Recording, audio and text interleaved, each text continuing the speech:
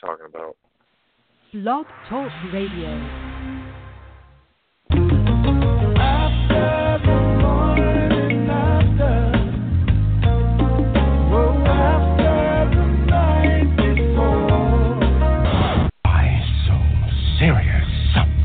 Yeah! The hyperbole is done. Now we can finally play the game.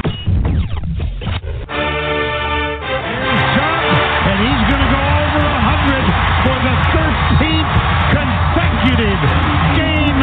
Congratulations, Nick Chubb. Is that a challenge? Miller, the shotgun.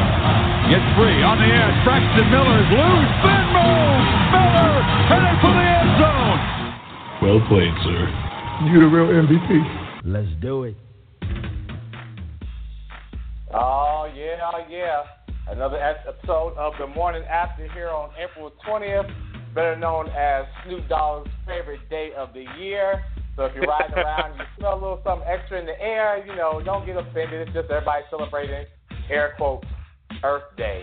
I have your homeboy, JQ, representing the Ohio portion of this program. And with me, as always, I got my homeboy, Dylan, the Southern gentleman himself, the Georgia Bulldog. What's going on, bro? Just combing out my dreadlocks, getting my Bob Marley day going.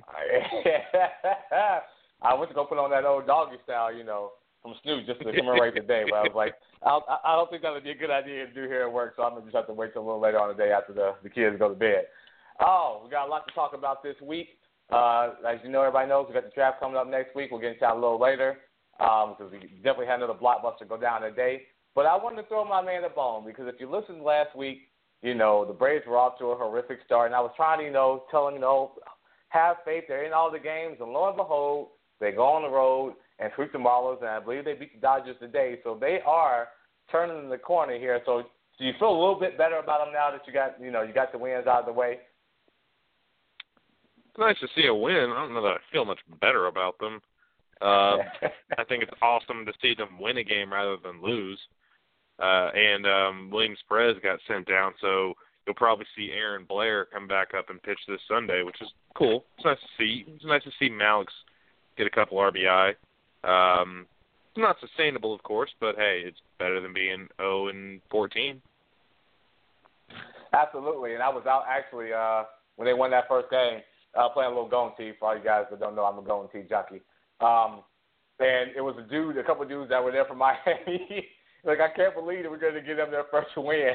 And lo and behold, now we just give them the first win, but you also got swept in the process. So yeah. I know those two dudes were a little happy after that. But, we had talked about it. I felt like they were in those games outside of that one Cardinals game. They just were finding ways to lose instead of finding ways to win, but they weren't just getting trounced day in and day out. So I wasn't as down on them as you were, but I can understand it because it hits a lot closer to home for you than it does for me. Yeah, I can just kind of see the talent deficiencies, and they're not gone. This 4-game stretch where you've won 4 straight, you're hitting over 400, which is awesome. It's not remotely sustainable, and you're got 3 home runs on the entire season, which is a bad sign. Yeah, Bryce Harper's hit 3 his last 3 games. So, not as excited about that part of it, but at least I'm getting to see Malix Smith, and Freddie hasn't blown it too badly. So, if he could keep out of his own way, my 76 win projection looks like it could still happen. Yeah, and the flip side of that, too, is that the Royals don't hit a lot of home runs either. So, you got to take that out. No, but they also don't make 3. They don't make an error a game either. That's very true. But I feel like that's correctable. It's hard to make people start hitting home runs that aren't really home run hitters without sacrificing average. But I feel like you can shore up your defense through better fundamentals, if that makes sense. I think that's more correctable than trying to get power of guys that don't have power. Yeah, and the Royals have the best bullpen in the majors. Yes. And that is a perfect segue to probably the team with the worst bullpen in the majors, and I'm talking about my Cincinnati Reds. I was so happy last week, 5-1 start. It really could have been 6-0 if it hadn't been for that bullpen. But I told you on the show when I saw the schedule and they were going to Chicago and going to St. Louis, I said, yeah, man, that's going to be ugly. And lo and behold, I spoke it into fruition, and it came too. But that Cincinnati bullpen is god-awful. They are a cluster. And today, finally, woohoo, Brian Price decided that J.J. Hoover, who I told you when you were talking about Gurley, was horrible. I said we got the same problem because Hoover is terrible as well when they traded Chapman, that we're going to be in trouble. And they have no longer made him the closer. They sent Jumbo Diaz back down, which they should have done. He shouldn't even have made the team come out of spring training. And Tony Cingrani, for the love of God, when are you going to get a secondary pick? It's great that you're a left-hander that can throw 93, but if you don't have anything to keep anybody off balance that you can put in the strike zone, it's not going to matter. You're going to fall behind in the count, and they're going to wait on it, and you're going to get tattooed, and that's what happened against Colorado. It's what happened against Chicago, which our bullpen is just horrific, dude. But I am encouraged. I talked about him last week. Torres is hitting well. Cozart is on a nice hitting streak. Break up Jay Bruce, because he hit another home run today, and I'm just waiting to get the ESPN alert that he's been traded to the moon for, a couple of rounds and a first-round pick. So that's my piece of them. I don't know if you've been paying attention to them. They're 7-7. Story hit another home run off of us yesterday, I believe it was, 2 days ago. So his story is continuing. I mean, that's just phenomenal. But, when you go to Colorado and go to Cincinnati, his ass was up. Real quick on Story, you realize he has 26 strikeouts already this year? He has 18 since he hit his 7th home run. He's like a young, smaller Adam Dunn. That's what Adam Dunn would do. He'd strike out a home run, baby. Nothing in between. No doubles, no singles. I'm going yard. I'm going to sit in the dugout. I'm going to sit in the dugout either way. I'm either going to round the bases or I'm headed straight out back out to the third strike. So, he's got to get that together. I didn't realize that. But, nobody's counting. Nobody's even really talking about that. Really, they're talking about his prodigious. No, they're talking about the 8 home runs to start the year. Exactly. It's kind of half full versus half. Half full versus half empty. And it's okay. He's young, but that's not gonna last. The shine is gonna wear off, and they're gonna talk about like how they talked about Adam Dunn, because that's definitely an Adam Dunn statistic. And I know I'm a homer, but if you followed him with Cincinnati, with the White Sox, you know that I'm not lying to you. It's all or nothing, literally. Yeah. So now that we've gotten hit you 40 home runs and bat 210. I don't even know how that's possible. But yes, that's Adam Dunn in a nutshell, and that's what he did. So now that we've gotten our baseball out of our system, we got middling teams, but one goes up, one goes down. I think they're just taking turns just to give us something to talk about, so that we don't feel bad at the same time. I hope we don't have a week where they just both go like 1-5. That's good. We just omitted from the whole segment. Like, we're not going to talk about baseball this week. It didn't happen. We got to laugh to keep from crying. Exactly. Let's get to some NFL. So like I said before, we're about a little over 7 days here, if I look at the time, away from the draft next Thursday. And Can I just say, wow. I'm sure everybody at this point knows about Tennessee trading down with the Rams. And just so we can put it on air, and I wanted to get your thoughts on it because this came out after our show. And just on a side note, props to L.A. for not mentioning the trade until after Kobe had his night. That's a lot of respect from the Rams. It's pretty classy them moving to L.A. and waiting for that. But I don't really know if Goff and Wentz. I would say Wentz is probably the one I think is the one I would bank on to be the best of the two. But I don't know if I agree with giving that much up to get to number one. What do you think? I really don't, and especially once you hear the news that just came out about 2 o'clock today about Philly trading a even bigger haul to get to number 2 to take the leftover.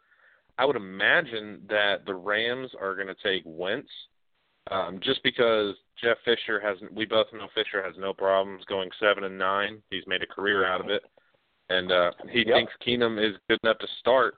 And Wentz has your higher upside, and Wentz fits the mold of here, hand the ball to Todd Gurley and spread it out a little bit.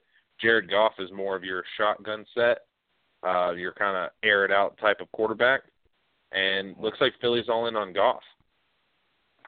Yeah, the only reason why I wonder if the Rams would take Goff is because he's a Cal product, and it's something to be said for moving into a new market and putting butts in the seats. And he may bring some of that excitement as the number one pick as a Cal product in L.A. I know Cal is not in L.A., but it's in California. I do consider that. That is definitely a consideration. I just don't think he fits the system well enough. I think if they didn't have Gurley, if they were more of a spread out attack, I think it would be Goff, because Goff is more ready to come in and play right away. But that's not really their game. And I don't think even with the move to L.A. that they're going to just throw away Todd Gurley or shove him into a shotgun set. I think they know basically their offense is here you go, Todd. Go ahead and run. And they're going to want a quarterback who they can, if they have their druthers, they'll have one who can be kind of like a mix between Cam Newton and Joe Flacco. A big body who can shrug off some hits, who can take off and run, and then who can fling a deep ball. And that's more Carson Wentz. Yeah, I totally agree. And like I said before, I think Wentz is the one I would choose if I was going number one. But like I said, the only reason why it gives me pause is because of golf, where he's from, where he went to school. And I've also heard that I thought, before Cleveland traded the pick, that they were really all in on golf. And I thought that they would wait until the Rams made their pick before they thought they would stay. The only thing I can think of with the Browns is they were either all in on Wentz and heard that the Rams were going to take him, or more likely, they didn't really want either quarterback. They didn't see a big enough difference between these two quarterbacks and your Connor Cook, Christian Hackenberg, Dak Prescott mix later on. So they decided to trade out, grab some more picks, and fill other holes on their roster and ride it out with RG3 this year. I think that's more likely. And, you know, I rag on them a lot because it's easy and because they're horrible, but Browns fleeced Philadelphia. Because if you look at history, grabbing the leftovers has never worked out for a team, ever. It's all if you take that second one that's not chosen as the first quarterback, it hasn't worked out. Yeah, I mean, I think the only one we could really talk about is that year where it was Eli, Ben, and Phillip, and they didn't go right behind each other. They didn't go 1 and 2 either. Yeah, that's true. I think it was like 1, 7, and 13. I think it ended up being, or something like that. Agreed. I think you're right on that. And Cleveland, you know, give them a little more credit as well. I heard that Pep Hamilton did like golf over Wentz, but I think the accumulation of picks, especially when they gone to a new front office that's more focused on analytics, and like you said, rounding out the whole 53-man roster versus trying to get that star. And I think everybody's still on the same thing. Like, I may like golf and I may like Wentz, but I don't think anybody looks at him and say, you know what, that's Peyton Manning, that's Andrew Luck. That's somebody that's a no-brainer. I don't think you have that. That's why I was so surprised that L.A. and Philadelphia gave up so much to move up, because I don't hear anybody talking about him like that, and I don't think so. I think Wentz has the biggest upside, but I can't say that he's Andrew Luck right now. I just can't say that. It's a great day to be Paxton Lynch. He's pretty much guaranteed to go in the top 15 now. I was gonna allude to that. I was like, I think he's the biggest winner, and those other quarterbacks you just talked about, I think also are big winners. And Connor Cook and Hackenberg and Dak Prescott, because for some of those teams that say, like the Jets, if they don't get anything worked out with Fitzpatrick, or Denver, I don't care what they say, Sanchez might get you to 8-8, but he's really not a Super Bowl quarterback. You still got some teams out there with good roster talent that feel like they need a quarterback to at least come in and try to take the reins at some point, that they may start to move up, you know, that trading back into the bottom part of the first round to pick up, and even your San Francisco may also do it, because we've talked about it in depth with Gabbard and Kaepernick are not the guys that you might see them move back in. I can't see it. It would be a smarter move for them to get a quarterback. I don't know that any of these quarterbacks would fit. Paxton Lynch would seem like a logical fit for them now to run Chip Kelly's type of offense. The problem is, we both know Chip Kelly only likes Pac-12 players, and there's like 4 or 5 Oregon players in this draft. I'll guarantee you at least 3 of them end up in San Fran. I will guarantee you Braylon Addison is there. I will guarantee you – I was thinking about this more. We were talking earlier. I'll guarantee you, if the Ravens don't take DeForest Buckner, San Fran is. Yeah, agreed. Yeah, but, you know, like we see it every year, though. You start to see that movement, and when you take the top 2 quarterbacks, I think, right off the bat at 1-2, teams that need a quarterback start to get itchy. And it doesn't always make the most draft sense. They do. When you move up the draft for need and not for value, given where you are, you lose. We see it There's happen. a reason why those teams are always there. That's true, but we see it happen all the time, right? We see teams do that, and they start to get itchy that team in front of them is going to jump them. And when you take those first 2 off the board so fast, and you left with the second tier at pick number 3, moving forward to the rest of the draft, I think people are going to get twitchy. Now, I'm not saying all 3 of those teams are going to do anything rash, but it wouldn't surprise me. I could definitely see Denver trying to do something to go get Paxton Lynch. I think the Jets are the ones that have the most riding on it, because they aren't bad teams. the Jets just blew an opportunity to make the playoffs, and Denver won the Super Bowl. So, you aren't talking about bad rosters, but they are in dire straits of a quarterback. So you can see it happen. Not quite sure. So I'm gonna let you have this one because I couldn't find the thing, and I also don't want to read about anybody talking bad about my boy Darron Lee. But he's kind of been a lightning rod here, and I watch Ohio State, obviously, and that year they won the championship, he was fantastic, and I admit that he took a step back last year in terms of his technique and his tackling, but then he went to the combine and had like a Mike Malamula kind of combine where he just blew everybody away with his athleticism and his stats. So he's getting pushed from the draft board, and I think he rightfully should be. So go ahead and tell the folks what Pro Football Focus dissected my boy Lee as this past year, and I'm not super surprised at it. If you're not aware of Pro Football Focus, they're an analytics-based website where they will determine tape. They'll look at everybody's tape. They'll look at where you rank, and then they'll determine just how much of a draft prospect you really are or where you ideally should be drafted. And even before the Combine, Darron Lee was a fringe first-rounder at best if Seattle decided to take a flyer. The knocks are, of course, that he's not an instinctive linebacker. You know this, he's a quarterback that's been converted to a linebacker. He never lined up as a linebacker. He always lined up in that hybrid. I don't know if you guys call it the jack or the star role. But he never really lined up as a linebacker or a safety. He's just an amazingly athletic specimen. One of his better feats is the fact that throw out the 4.47, that's crazy fast anyway.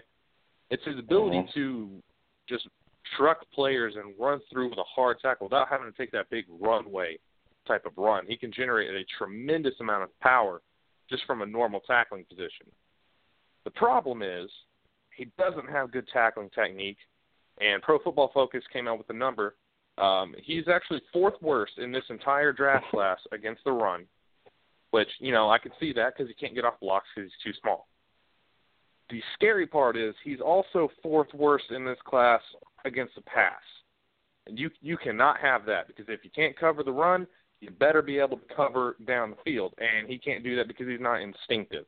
Now, that's not to say he can't be, but it's just further proof that he's not a first-round pick, that he's very much a project. And it's one reason why I get really annoyed at the Combine. I don't care what you do in compressions. I want to see what you do on game tape. Like I've told you, your Combine does not raise you in my eyes. It can lower you a touch, but it cannot raise you a full round.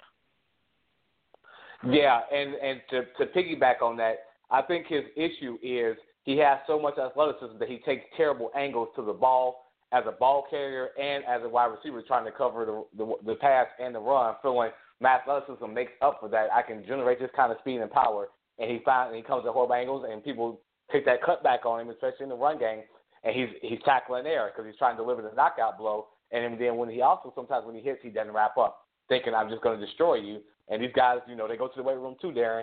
So you got to bring your arms, like my man Spillman says. You got to see what you hit what you see, and bring your arms and wrap up. So, but some of that can be taught. I think that he has to be taught though that athleticism doesn't trump technique in every instance. There are times that athleticism can trump technique, but it doesn't happen every play, and you can't. Namely on Saturdays. On Sundays, everybody's athletic. Exactly. You can't take that as how I'm going to play ball. So he's going to need somebody that's going to be patient with him, and you got to retool that line of thinking because I'm positive that's what it was. And I think he's trying to believe his own hype coming from that championship year into last year, and it just went to the birds. So I agree. I see all the mock tests with Atlanta taking him at 17. I think that's too high. But I don't know what you guys, what y'all are going to do. Y'all don't like the SEC for whatever reason. It'd be a classic Atlanta I hope move. you don't do that so your head doesn't explode. But I guess we just have to wait till next Thursday and find out. And some shocking news. I don't know if you just got this alert. I just want to move on to some NFL chatter before we get to our respective spring games. The Panthers have rescinded the franchise tag on Josh Norman because they said a long-term deal was unattainable. He is now immediately a free agent. What do you think about that? Yeah, I did. I just saw that. It's a little bit crazy. I'm trying to scramble around and think who's got the money to bring him in. Yep, I think I may have lost on Mandela. I think Blog Talk is having issues again today. I am thoroughly shocked at the fact that they will rescind that. That means that Josh Dormer has told them that he doesn't want to play with them anymore. I just don't get it. I'll never get it. How is the long-term deal unattainable? Why can't you keep the franchise tag on and then keep working? Give yourself another year to work on this. I just don't understand why you would do that. I mean, how disrespectful did he and his agent have to be in the conversations to come back with that? Dylan? Am I back? Yeah, I think I've lost my man Dylan. I don't know what's wrong with Blog Talk today. So moving on a little bit here, also on some other chatter, Brian Hoyer going to meet with the Broncos and the Jets. It makes sense in the fact that they have to do something because, like I talked about before, they don't have a quarterback. So, but it's definitely not Brian Hoyer because if you saw him play against Kansas City in that playoff game in the wild card round, he's just not the guy. He's just not the guy to do it. I'm sorry. You know, I'm an Ohio guy. I know he's from has played the ball in Ohio, but yeah, so sorry. And I wish I had my man on here to talk to me about it. I know he has some thoughts on it, but we're apparently having some technical difficulties. So bear with me, Dylan. Am I back? Okay. So we were going to move into a little bit of the spring games. As you know, most of the major teams here have had their spring game. My Buckeyes, OH, set the record for attendance there for the spring game at 100,189 folks. Just a fantastic showing by my Buckeye Nation. And I know there's not a whole lot going on in Ohio right now, so don't yell that we don't have anything else to do. We love our Buckeyes, so we just try to go out and show them a little love. Really impressed with Joe Burrow and a little concerned with J.T. Barrett. He struggled a bit, and I know they have a young wide receiving core, but that's the same wide receiver core that Joe Burrow is working with. He goes for 3 touchdowns against 1 pick, while Barrett has no touchdowns and 2 picks.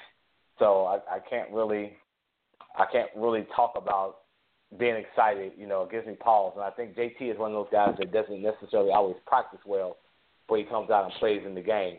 So that's my 2 cents on that piece of it. Mike Weber looks pretty good.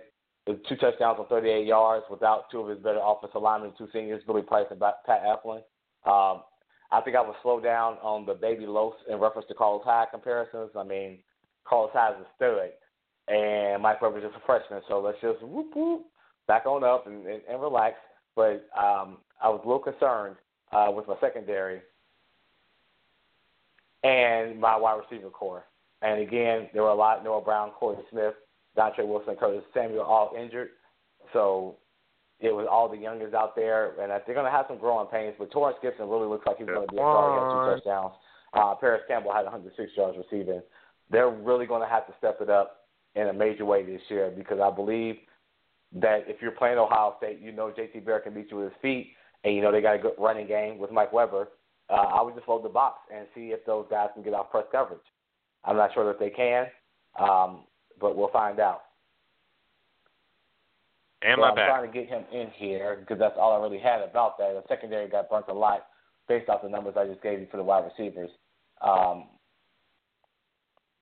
So they need some help, but I'm not sold on Conley anyway. After Eli Apple leaving, really hurt that secondary. Then you lose a Von Bell and a Joshua Perry. Looks like we just lost Jaquan. Well, thank you, Blog Talk, for all of this.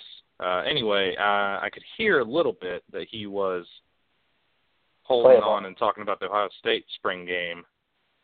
Yep. Jaquan, you there? Yep, I'm here. Can you hear me? Yeah, I got you. Okay. All right. Well, now that that's over with, I heard you talking about that Ohio State. I caught most of it. Who's looking? I meant to ask this. Who's going to be kind of your main force running the ball this season without Ezekiel Elliott? Mike Weber. So he's a freshman. I don't think they believe Curtis Samuel can hold up to the pounding. So they're moving him to H-back. Mike Weber looks good. He's a youngin, and they said they started calling him Baby Los in reference to Carlos Hyde. And I was like, okay, watch out, relax. But it's just a spring game. Let's not get carried away. But he's looked pretty good. I don't know if you heard the rest of it. We're down a lot of wide receivers, so they're down to the youngest. Torres Gibson, who was an athlete recruited out of Florida. He was a quarterback converting to wide receiver. He reportedly looks really good in the game as well, but our secondary looked terrible, which is expected when you lose Von Bell and Joshua Perry and Eli Apple. So, you lose that secondary, you're going to be in trouble. And I was never really sold on Conley anyway. So they're going to have to win some shootouts, or those guys are going to have to make major steps moving forward. How are you feeling with them in terms of hanging with the Michigans and the Michigan States this season? It just really depends on how those guys mature. They're going to be really young. I don't think they go to the playoffs this year. I really don't. Barring some kind of, setback with Michigan State, because, of course, they lose Colin Cook. But then Michigan, I think, is picking up one of the highly recruited quarterbacks. I forget his name. I think Michigan's going to be that. This might be the year that Michigan gets us back, and I hate to say that, but it's hard to sustain those kind of losses, right, and keep up that level. At some point, those guys have to come in and get some experience. Now, next year, if they're still playing that bad, I will have an issue. But this year, when you haven't really gotten a lot of playing time because you just had studs, especially back there in that back end, that's what worries me the most, is that back end. If they get anybody with a decent wide receiver core, they're going to hurt Ohio State. I guess this is when we find out if Urban Meyer has kind of chased away those demons that he had at Florida. So remember when he was at Florida, his first round of studs for 3 or 4 years were fantastic. It was once those guys left that he really couldn't regroup, and he started going downhill fast, unless he was playing Georgia, of course. Yeah, no, I do remember that. We talked about that before. He had that Tebow class that I think had a similar – Percy Harvin. They had a lot of – yeah. And Percy was the hero of that group. entire team. He really was. And he had Aaron Hernandez, even though before, got caught up shooting up the club and killing people. But, it's that same fact, right? You had that big set of that class that won a lot of games, and then they moved on, and he struggled to maintain that level of excellence after that. So I do keep that in the back of my mind, and it makes me worry a little bit. Like, I think he's got the talent, but they're so young now. They lost so many people at the same time that it wasn't a phased approach, you know what I mean? Like, you lose a couple, but you have some veterans to mentor them, and then they go, but then the young guys become veterans, and then the young guys coming in. They lost all the veterans. It sounds like all young guys, right? So that's what gives me pause. Because young guys make mistakes. This ain't high school anymore. This is the big time. Definitely. And it looks like we're coming off 2 different ones because I did get to watch the Georgia spring game. And you know me, I'm not very effusive with my praise. I like to be a little bit reserved.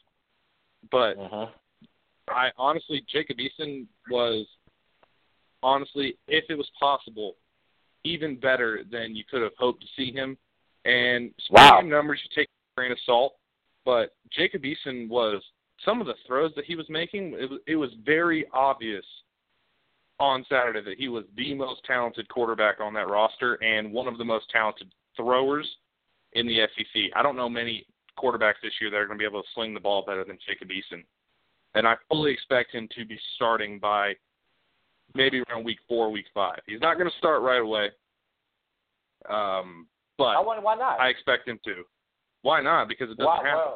If Matt Stafford didn't start game 1, he's still young. He hasn't taken live fire.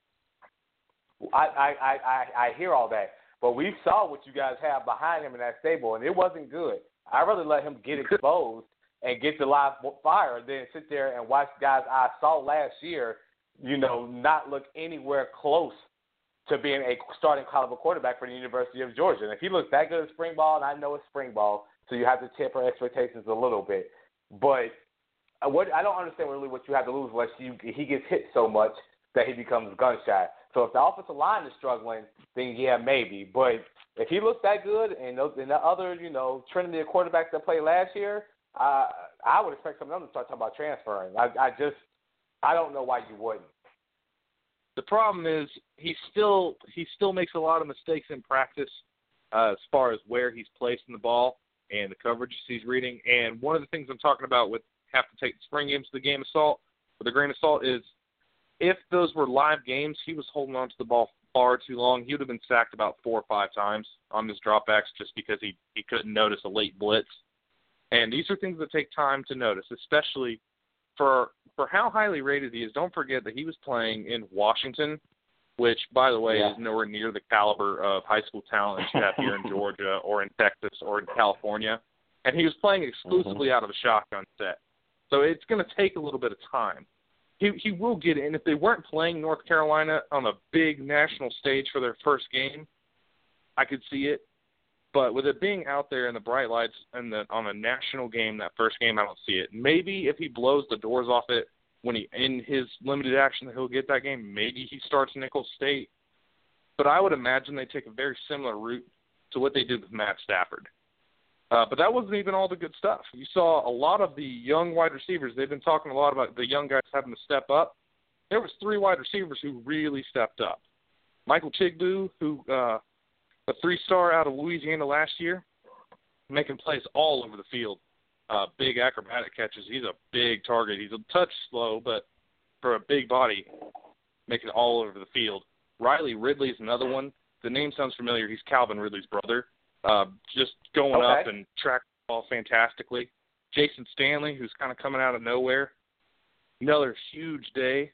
And Reggie Davis actually managed to hold on to a couple balls. I don't expect that during the season, but at least in the spring break, he managed to hold on to a couple catches. Are they related to Stephen Ridley? I'm not sure. New England? Yeah. Okay. Well, he's not with New England now. He's he's Stephen is with the Lions, maybe. Oh wow. Okay, so just cutting too. Okay, I know who Calvin Ridley is, but yeah, I was just wondering if they were Stephen Ridley. Okay, yeah, I see what you're saying. And did they give any update? Because I know he didn't play. Chubb didn't play, but did they give any update? Is he on track to start the season, or are they going to just bring him on slowly? He's ahead in his recovery. He is already running on the practice field. He's not cutting full speed, but he's running. And whether or not he starts, people are just kind of expecting that's the only way for Georgia to be good. Don't sell Sony Michel short. Sony Michel is a fantastic back in his own right. That's the biggest difference between this regime, I hope, and the Rick regime, is they're going to be able to use the talents at running back and not just stick with one lead dog.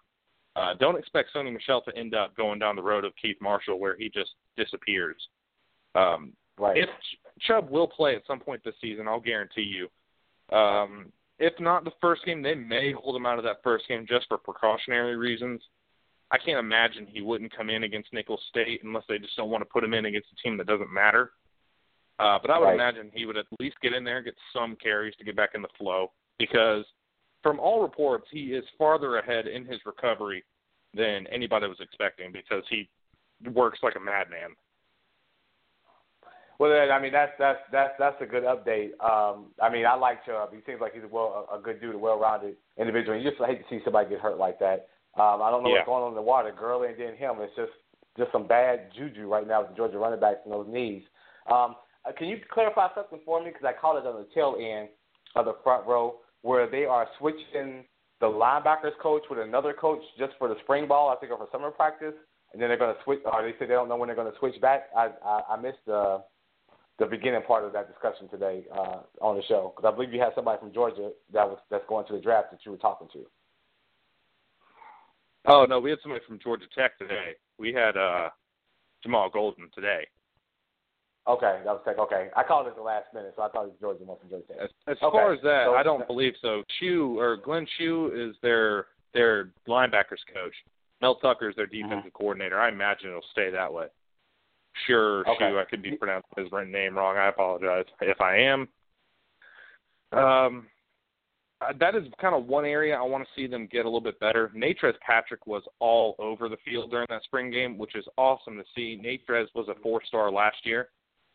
It's kind of putting Roquan in a weird spot because Kirby, when Roquan came in, Georgia liked to have a little bit smaller but really, really fast linebackers.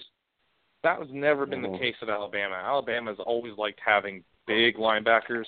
Yeah. And Roquan is only about 217 pounds, sopping wet, but probably the fastest linebacker that you'll see in college this year. Okay. So they got to find a way to get him involved.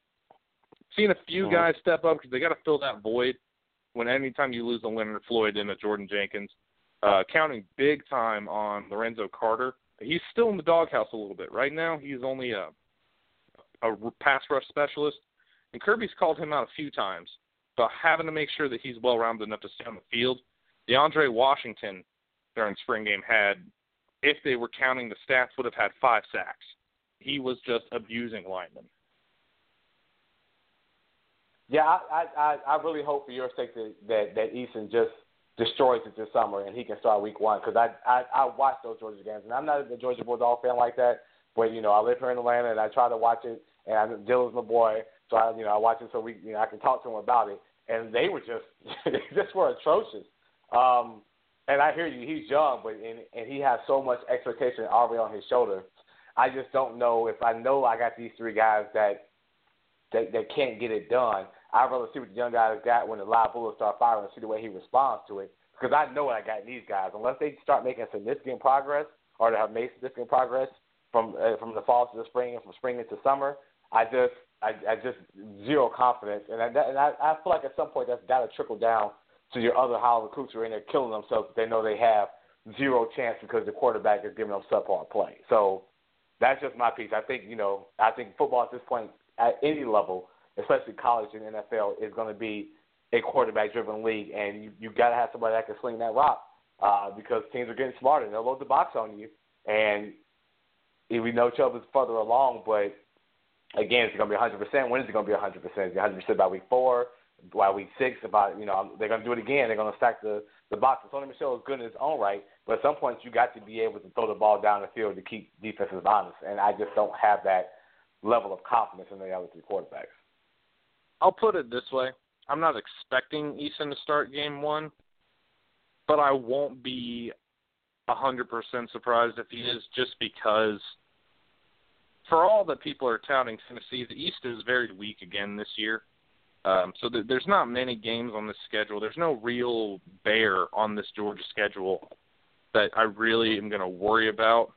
That could work in his favor or it could work against his. The only team that, you really are going to have to take very, very seriously this year is going to be Tennessee. We don't play Alabama. We don't play LSU.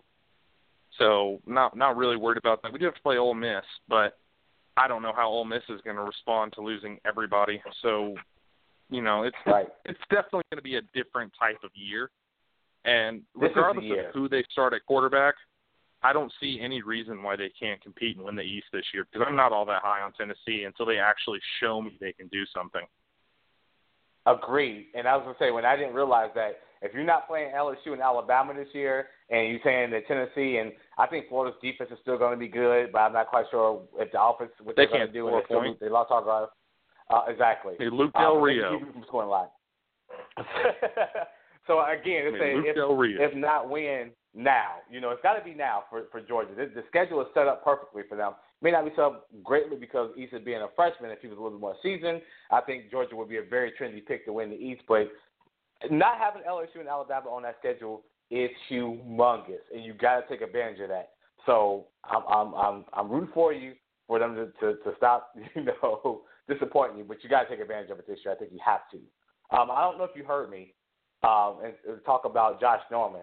But the Panthers, since we talked about the spring games, the Panthers have rescinded the franchise tag on Josh Norman, saying that in talks with him and his agent, they realized that a long-term deal, in their words, was unattainable.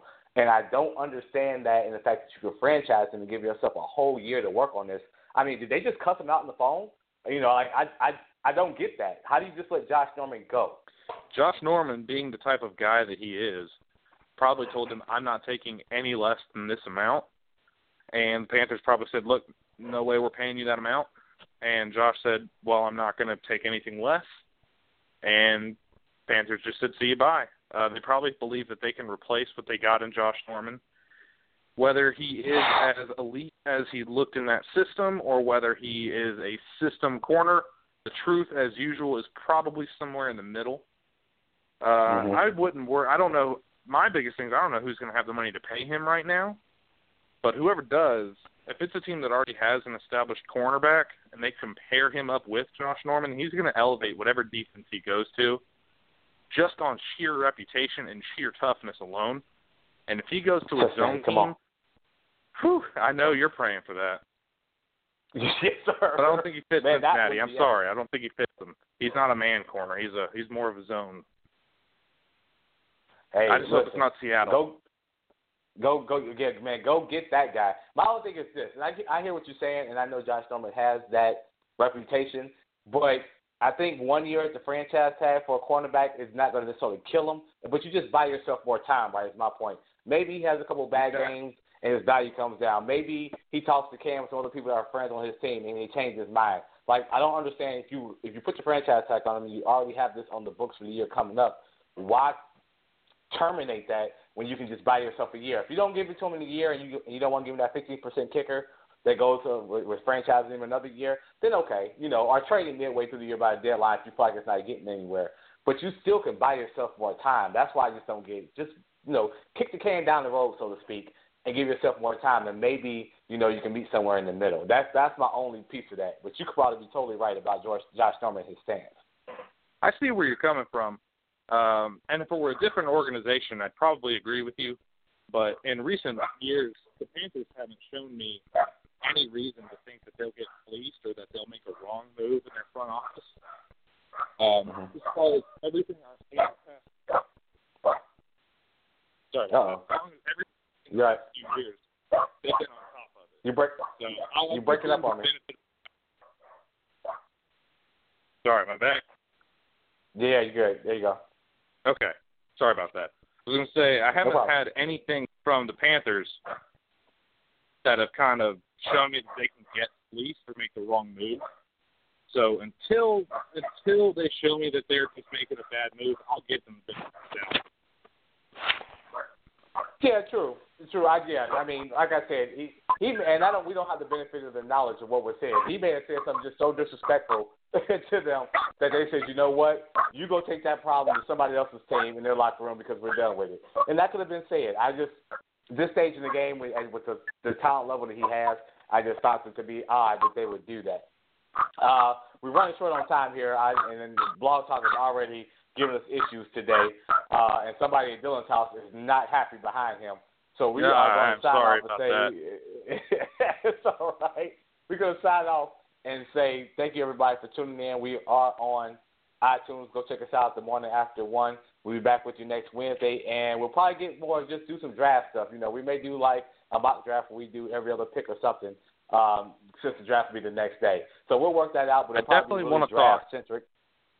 Yes. Definitely want to talk sleepers and busts. Sleepers and busts. Absolutely. So you heard it. We're just going to make that statement right now. All drafts for 45 minutes next week. We'll get to our team. We'll get to who we think should go anywhere, and again, give you some good information. Everybody be safe today out there on 420. Have fun, but be responsible. We'll check with you next week. Say goodbye to them, bro. Hey, y'all be smart. You hear the popo rolling, just flick that away. Make sure you're keeping right down there in the basement. You know how it is. We all know how it goes. Happy Bob Marley Day, everybody. Next week, we will get you all your coverage. The week after, we will recap that draft, and it's going to be the best information you'll get anywhere else. Make sure you're tuning in with us every week, guys. Absolutely. Talk to you later, bro. Have a good one. Have a good one, buddy.